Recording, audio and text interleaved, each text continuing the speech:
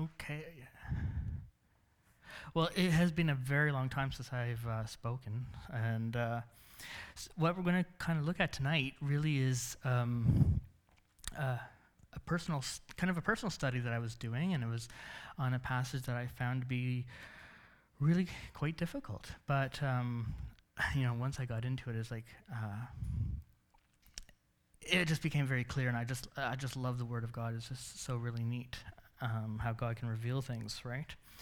And so that's kind of what we're going to be looking at tonight. And just before we really kind of dive in, I just want to ask a question: are you saved? Right? That's kind of going to be the topic of tonight. And you're going to kind of see how we work that in. In John 3:16.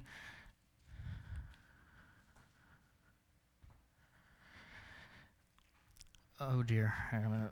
Now I brought my slides here, so we're gonna. Hopefully, I can see everything here.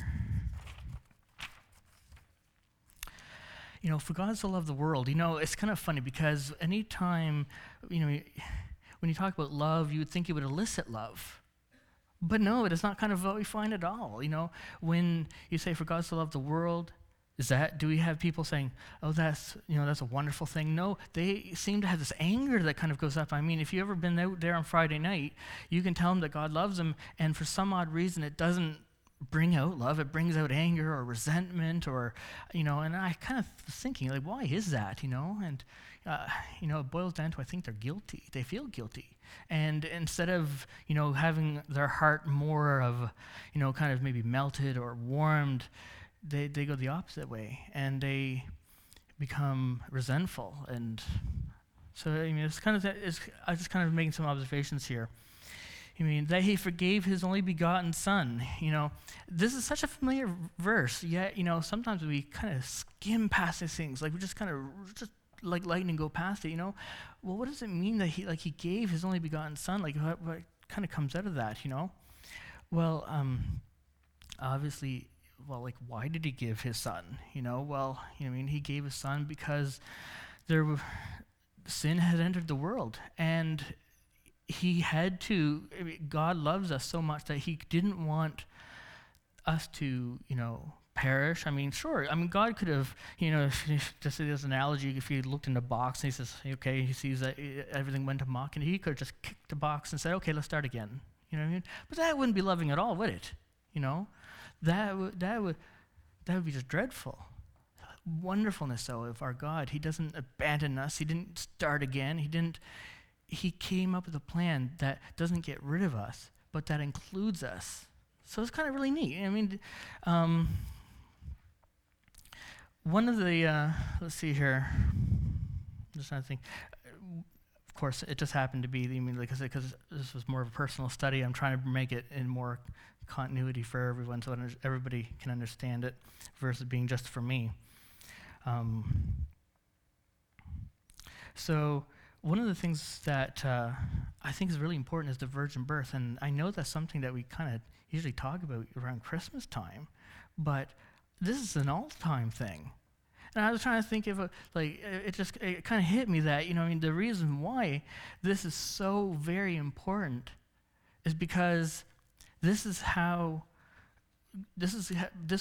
part of God's plan to make it so we have, so God was able to come in here and live that perfect sinless life, that he was untouched by sin. Like, how is that possible? Well, it was possible because of the virgin birth. If it was, for example, when it comes to Adam, obviously there was the fall, and when the fall happened, at that point, the sin became inherited. I'm just trying to think if I want to. I'll kind of read this now. I have some quotes here. It says, Adam was originally created in the image and likeness of God, but he fell to sin and later begot his son, begot a son in his own likeness. This is Adam, and after his image. This is Genesis 5:3. And it could not be otherwise. Fallen Adam could generate or begot only a fallen or sinful offspring. And so, and everybody after Adam, had that same, the same. If you are in fallen nature, then everything after that is also fallen. You can't go back, right? It's a one-way trip. So I'll probably revisit that in a minute. So when it came to Christ, he couldn't come from that same lineage of Adam, because if it was, he would have inherited that same sinful nature. And that's not possible. That's impossible, because God is 100% absolutely sinless, can't be part of sin in any way, shape, or form. So that is where Mary came in. It was a virgin, and so it was God the Father. So his Father does not come, we'll say, through the lineage of Adam. It's completely outside of that and comes from God the Father. And anything that comes from God has to be perfect. It has to be sinless. It has to be untouched. And it's going to make, for me, it makes so much sense. It's like, wow, that makes more sense now. It's not just, oh, Merry Christmas, Happy Virgin Birth and all this. It's like, no, this was vital to the plan of God. Vital to it, because this is how you were able to get a sinless, perfect Savior into this world without being touched by that nature.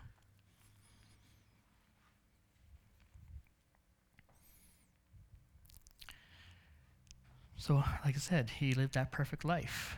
And, because he lived that perfect life, because he was able to escape that natural nature, he was able to die for us. He was able to take our place.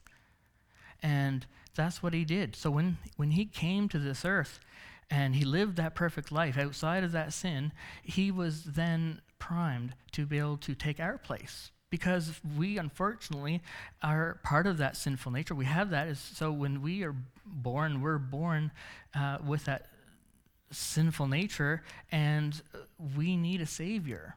And the only way to get that Savior is the only way to come into that is to get basically to escape that nature, is to get a new nature. And that only comes from God himself. So when he died on that cross, that was him bearing the punishment, that consequence. That has to be, because when we sin, the only result is death. There's no way to escape it. Sin equals death. And unfortunately, we're born dying, because that's the sinful nature. But it just happened to be that Christ, when the person becomes saved, he does give us new life. And so, like I said, he took our place on the cross. He paid for our sin. Basically, he bore the punishment that we deserve. And when we do believe, we instead of going to hell, we are able to make it. We are able to go to heaven and be with him. And the only reason why we can be with him is because there is a good nature. So we'll talk more about that as we get into this message. Right now, I'm on my pre-intro. Notice I didn't say intro, but my pre-intro. That whosoever believeth in him trusts the truth, and also repent from his sins. It's not good enough just to, say that God loves me and he's going, and, I believe that he was the Son of God. There has to be the repent. There has to be a turning from your sin.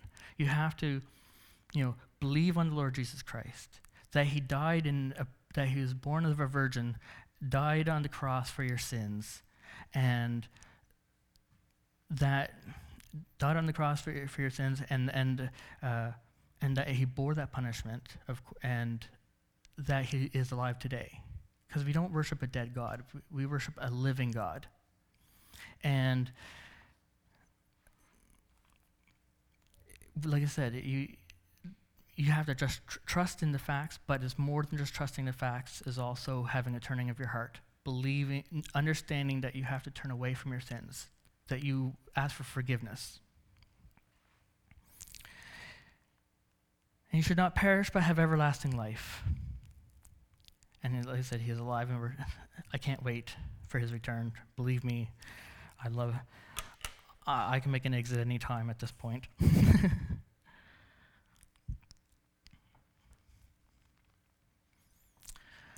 Okay, so There's a story that I'm going to tell. It's not a story about me or anything. It's about actually a young man from eons ago. Well, I don't know how long ago, but anyway, it was very interesting because this guy, he was newly saved, brand new Christian, didn't really know much about the Bible. It was, I think it was his uncle or something like that that led him to the Lord. So he basically, when he first saved, he was depending on this other person for, to tell him things. And he, like I said, he didn't know a whole lot, but one of the things he observed was that Christians seemed to go out, knock on doors, and try to spread the gospel, right? And that's really great, So this guy, he was on fire. He was, when you're a new Christian, there's a kind of a zealous that you have. And so that's what he did. He went, he knocked on doors, and he said, "Are you saved?" He said, "Are you saved?" And of course, knocked on the door, and that's what he says, "Are you saved?" And the person slammed the door on their face and said, he knocked on, "Okay, no problem. Okay, I'll knock on the next." He knocked on the next door. And are you saved? He didn't know he didn't know anything. He didn't know what to ask. He would just ask. That's what he thought Christians ask. Are you saved? And so he went from door to door asking that. And one person said, "Saved from what?" And he kind of was look funny. "I don't know. Saved from something." And so he said, sorry, because like I said, he was very new to this, right? He didn't know the responses. But he just wanted to do his part. And then anyway, after that, he saw that there was this person down the street, kind of maybe needed some assistance. I'm not sure the whole detail. And so he went, he asked this person, are you saved? And to his astonishment, the person said, "Yes. Yes, I am." And he's like, "Wonderful. So am I." And so they both said, "Okay, well, good." And the guy who said he was saved, he asked another follow-up question. He said, "And are you born again?" And the guy said, "Yeah, okay, I'm born again. Sure, I'm born again." He didn't know what that meant, but if the other guy was thinking it was a good thing, it must be, right? So he said, "Yeah, I'm born again." And he said, "Do you sin?" And he said, "I sure do. I'm a sinner." And this guy kind of looked and said, "Well, you're not saved then." "Huh." He says, "Yes, I am." "No, you're not." He says, "Yes, I am. I am a sinner, and I am saved. I know it. And I'm a sinner. I'm a sinner, and I'm saved. We're good, right?" No, you're not a sinner." He says, he said to this guy, he says, "Do you believe everything in the Word of God? Do you believe the Bible?" And the guy said, "Yep, absolutely. If it's in the Bible, I believe it 100%. No problem, I believe it." And he said, "Okay." He says, "Sure." So he got out his Bible, and he went to 1 John 3, verse 9, and he pointed out. And let's see here. I'm going to dig it out here.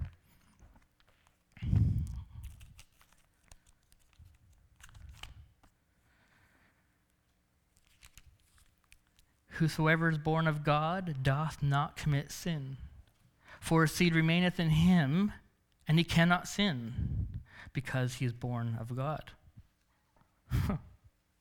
This guy, not knowing very much, he said, "Well, that can't be right. There's no way." He says, "Let me see that." So he looked at it more carefully, and says, "Whosoever is born of God doth not commit sin. And for his seed remaineth in him." So there's a mistake. He said, "That's a mistake. That can't be right. No, I don't believe it." But it's here. What does it mean? Because it can't mean, we know from our own experiences. We know we're saved, and we know we're sinners. So how can this be? There is an explanation. I can guarantee you by the time we're finished today, we're going to explore this. We're going to know exactly what's happened here. On the surface, it looks pretty rough. But I can tell you we're going to get down, we're going to dig in it, and it's going to be so clear. It's going to say, "How did I not see that before?" And if you guys already know, well, I'm sure hopefully it will work out. All right.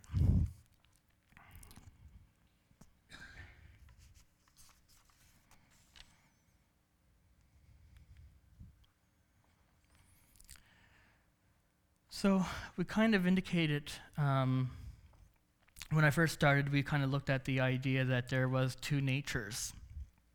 And this is really, really important when it comes to understanding this particular area, because you're going to see that when you have these, if you were going to discuss this in the idea that there's two natures and each have their own characteristics, this all makes so much more sense. So in Galatians 5:16, verse 17, it says, "This I say then, walk in spirit, and ye shall not fulfill the lust of the flesh. For the flesh lusteth against the spirit, and the spirit against the flesh, and these are contrary to one to the other, so that ye cannot do the things that ye would." So this is kind of giving us the idea that, listen, there's two parts in us that are warring against each other. Part of it is saying, okay, I want to do what I want to do. I want to be part of the world, and then the other part is the spirit part, right? So one part comes from the flesh, or the nature, that basically is what we're born with. It's what comes from Adam. Okay, that's the nature that wants to do the fleshy things. And then there's, of course, the part that comes from God when a person is born again. And that is the part that wants to walk within the Spirit. In Romans 7:19, it says, For the good that I would do, I do not. For the evil which I would not, that I do. This is Paul. He's trying to say, listen, in me, there's this desire to do the right thing, and at the same time, I don't.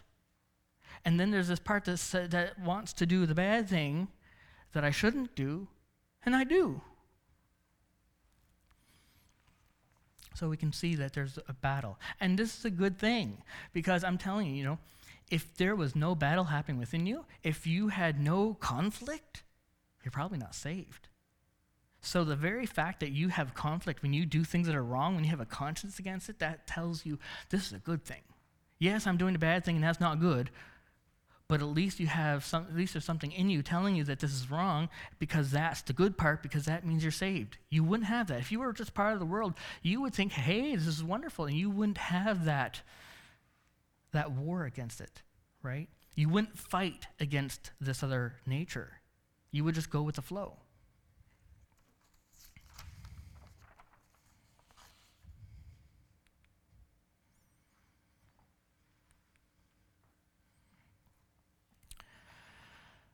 Now, why is this? Basically, I had a lot of things I want to kind of say about this, but my time is going, so I'm going to start editing as I go, so I can be done on time. I kind of think about this like an idea of a watch. Now, I don't know why I thought of this.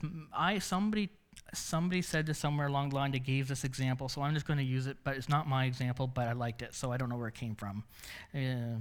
But I mean, I think it was from the Truth Project, to be honest. I think that's what I'm thinking. But he talked about modes of a watch. And he said it in the idea that each watches have different modes. I mean, you have a watch mode, timer mode, this mode, and that mode. And he says, imagine if you could only go from one mode to the next mode, but you could never go back to the other mode. So once you switch it, you're done. It's permanently in that state. And so when Adam had to fall, and that he went permanently into basically he went from an innocent state to a fallen state. And then, of course, that's why we have these two natures, because once you go into that mode, it transfers all the way through. I'm going to go. Oh, yes. Guess I better get into this now, I suppose.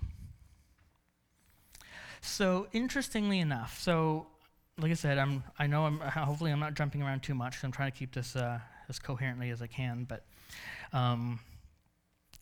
so when it came to the key verse, that was 1 John 3:9. Okay, that is the whosoever is born of God doth not commit sin, for his seed remaineth in him, and he cannot sin because he is born of God. So this is kind of the key verse. And so when I start to look at this more carefully, I went right to the kind of the Greek and looked at some interlinear stuff. I'm going to have it up here in a moment. And one of the things that was very interesting was when it comes to the word do and commit, it actually is the Greek word well, I shouldn't say it's not. There's two words that kind of have a similar meaning. I should say this. So in Greek, you basically have two different words that mean to have the same words associated with it, do and make. So that's parazo and poeo. Parazo, both of them mean make or do. But parazo, it means that you practice, okay? That it's repeated, habitual.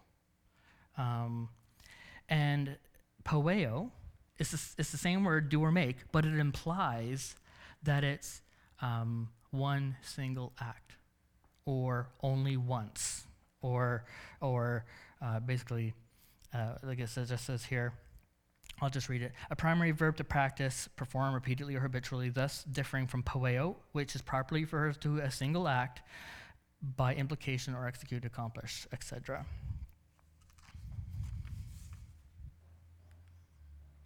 And of course, there are the Strong's and poeo. It says apparently a prolonged form of the obsolete primary. I don't know what that means, but it says to make or to do, which is what we just said, and except it implies one single act.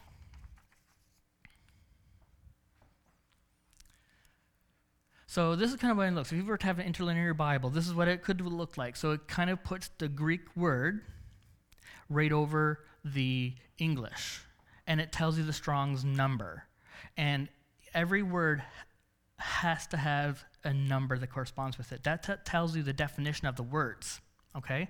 So it says here, this is 1 John 3, 9, and it says, anyone, and of course these are weird words sometimes, but it says, anyone engendered of God, sin does not commit for a seed. So in the part that I'm looking for here is where it says does and commit. Because see, we said the word do. Remember we said make or do? So that would be does or commit. Both of those imply the same thing, make or do. So when you look up these words, it's 4160, which is poeo. Poeo means one single act.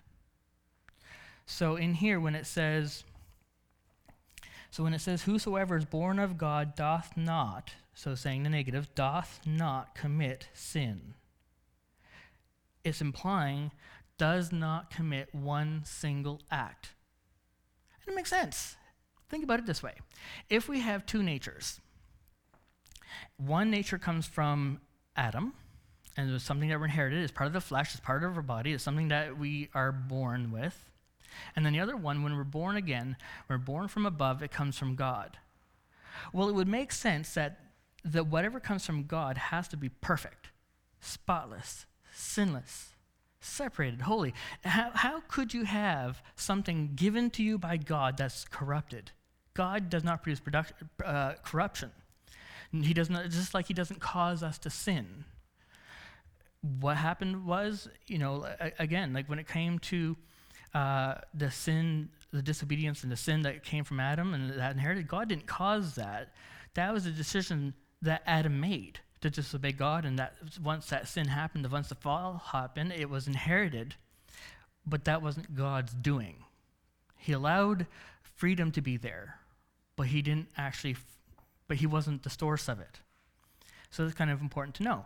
So when it comes to these dual natures, the part that wants to do what God wants to do, and the part that wants to do what the world wants it to do, they war against each other, and it, like I said, what makes sense. So the part that comes from God is perfect. And so when it says here, does not commit sin, well, it's not referring to the individual, as in the person, you mean the basically the whole package, is referring to that particular part. The one part that came directly from God. So when you say does not commit sin, well, that is technically true, because the part that God gave that person, the new man, the new creature, that part never sinned, can't sin, is separate. It wars against the nature side. Why do you think we can go boldly into the throne room of God if it wasn't for the fact that you had a holy and perfect, spotless part of that nature that God gave you? And like I said, it's through His Son. Don't get me wrong. This is absolutely through Christ. It's because we are in Him that this is all possible, that it works like this. But at the same time, if it wasn't for that nature being, I will say, untouched, you wouldn't be able. There wouldn't be access. But because anything that comes from God is good, that we are able to make that leap. It makes sense, because how else would it happen? God's holy. So, when we do, like I said, when we're looking at this and we understand that there's two natures, one being separated and from sin, is holy, is untouched, and it says, so it does not commit sin, absolutely, well, that makes sense. So, because we're not talking about that individual, when we're not talking really about a person being saved here, we're talking about that particular nature, and that because they're born from above, and they do have that new nature, that new man, that new creature, they don't sin. And if they did sin, like, I don't mean that, let me put it this way.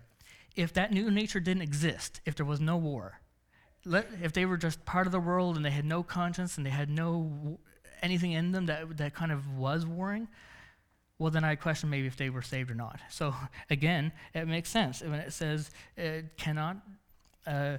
whosoever is born of God doth not commit sin, for his seed remaineth in him.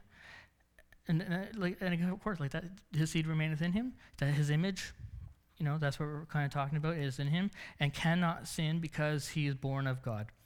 So that, like I said, for me, I think this works. Now we're talking. Now we got it, right?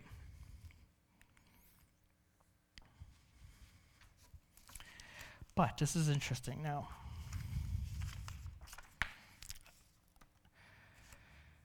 Depending on what version you're using, you may have encountered a different kind of word attached to this. So, in the modern versions, you're going to often see, if it's a New American Standard Version, you're going to see the word practice. If you're using the NIV, or I think ESV, you'll see the word continual or continuous, and sometimes you'll see the word habitual.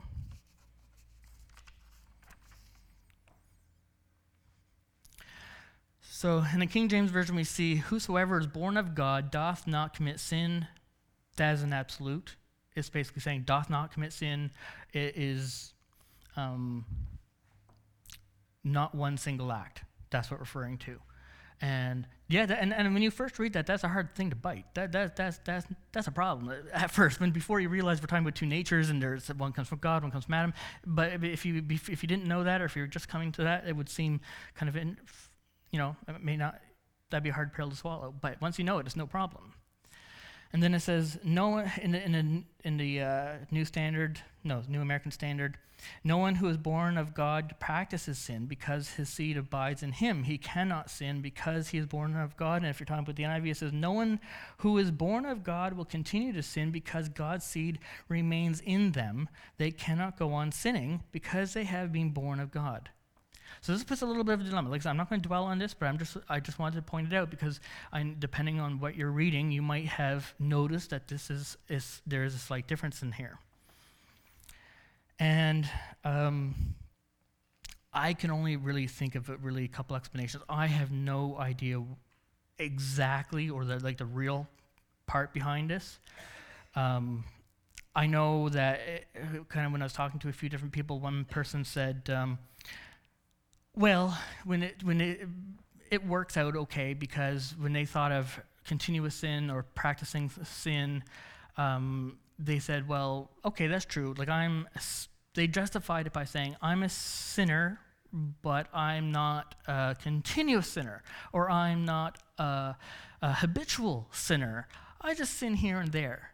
But I think this is a very dangerous ground to walk on, because once you start quantifying how much sin do you need to sin before you count, right? It's like, you might as well say, well, how many good works does it take before I get to heaven? It's the same thing. It's just one direction or the other direction. But the reality is you're suggesting that there is a good sinner, a medium sinner, a really bad sinner. You know what I mean? I think God sees a sin. It doesn't matter whether it makes no difference. You're all gone. You're all painted with the same brush. Sin is sin. So when it says that no one who is born of God will continue to sin because his seed remains in them, they cannot go on sinning. They cannot go on sinning because they have been born of God. So it's basically saying when you're born from above and you become a born-again Christian, your life should no longer include sin. That's how I read that anyway. And I know that, like I said, if you thought about continuous sin, perhaps you can justify it and say, well, I'm not that bad of a sinner, or I don't have habitual sin. But I don't think that's right. So this was a little bit of a conundrum. Like I said, I don't know. I mean, so like I said, I'm not going to dwell on much of this, but there's interpretation and translation. I might be, I don't know what you're trying to say. Like, I know interpretation is generally something that happens verbally. Translation is something that's usually done on paper. I also think of the idea of translation to be more lingual, as in it's going from this word in this language to this language. And there's very specific, you don't derive meaning. You simply look at to see, this is the word here, this is the word that it comes into. And that's why sometimes, for example, some of the older versions, they can go way back, like for example, the Young's Literal, it's hard to read because they have just translation from here to there, and sometimes it doesn't quite go to our language as we have today because it's not smooth, because we don't talk like that. And if you think about French to English as an example, we can all relate to that. Oh, that's right, especially you. Sometimes things can be reversed or it's backwards, or it doesn't quite flow. Sometimes it's harder to get do you know what I mean? Like it's not necessarily always a smooth transition from one language to another language. And so when you're doing translation, that's what you get. But when you think about interpretation, at least in my mind, like this is just my opinion, so take it as you will. I think interpretation is more of an idea. You take the idea and you convey it. So for example, if you have someone who is speaking and someone who is putting it in sign language as an example, they don't translate every single word. They are giving ideas, so the concepts. So I think perhaps that's what we have encountered here. And of course, when you're talking about people when these things are being worked out, when these versions are being created, the people who sit on these committees, they obviously have their own ideas and concepts and theology and doctrines, and I'm sure that must influence them somewhere. I mean, listen, this is just my own idea. Who knows? And I'm thinking, one of the things I thought of is if you were to look at this verse, in the sense like from the other version here, like we'll continue to sin. One of the concepts of Calvinism one of their laster points is preservation of the saints. And the idea of preservation of the saints is that if God elects a person to be saved, and like I said, we don't believe this here. But I just want to kind of let you know, this is kind of where my brain kind of went to see how does this fit, right? But preservation of the saints, the idea is that if God was to elect you and now you're saved, it's up to him to preserve you and to keep you. So in other words, your life, you should be living a good Christian life because God has made that happen. If that were the case, then this might make sense, because it's going to say, well, because then it says no one who is born above will continue to sin, because his seed remains in them and they cannot go on sinning. Well, I suppose if you believed in the idea of the preservation of the saints, then if you did go on sinning, they would say, well, that God didn't preserve you. If God didn't preserve you, you're not Christian. So that actually fits this newer version right? Listen, I'm not saying that's the case. I was just trying to figure out, in my brain, I was just trying to figure out why would they even go there? It also could be just their own, perhaps it was just their own experiences. Like I said, when I first read that, well, I know I'm a sinner and I know I'm saved. How does that work? So maybe just, rig it up a little bit and it works. I don't know. But here's the thing. Let me give you the key. At the end of the day, I want you to be rest assured in absolute terms that if you're born again and still sin, you're still saved. It's by grace. It doesn't go away.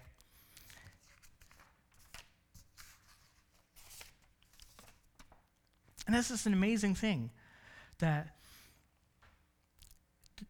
God was able to make us so unique that we were able to be, given a new life. And in that new life, we can have assurance. It's absolute. God will not fail us. He will not walk away from us. Our life may not always look the way he wanted it to look, but we have freedom to make those choices. And when it comes to, like I said, unfortunately, despite popular belief, I still sin. And but I know I'm saved. And I hope you know that if there's sin in your life, despite some of these verses, you're saved. And my time is up, so let's close in prayer. Gracious God and Father, it's just an honor and a privilege to be able to be in thy presence and to be able to just really hover over some of these thoughts and to allow it to sink in. Lord, it's just so important for us to really dig into your word. We need to feed the new man. We need to feed that new nature that you gave us, so it's the stronger. So when it comes to living for you, that we will have that strength and not fail because of the old man. So Father, I do thank you for that, for your Son. I thank you for all the provisions that you give us in our lives, and I thank you so much for just saving our souls and allowing us to escape the punishments that we so deserve as wretches we are. I pray this in your Son's most holy name, Lord Jesus Christ. Amen.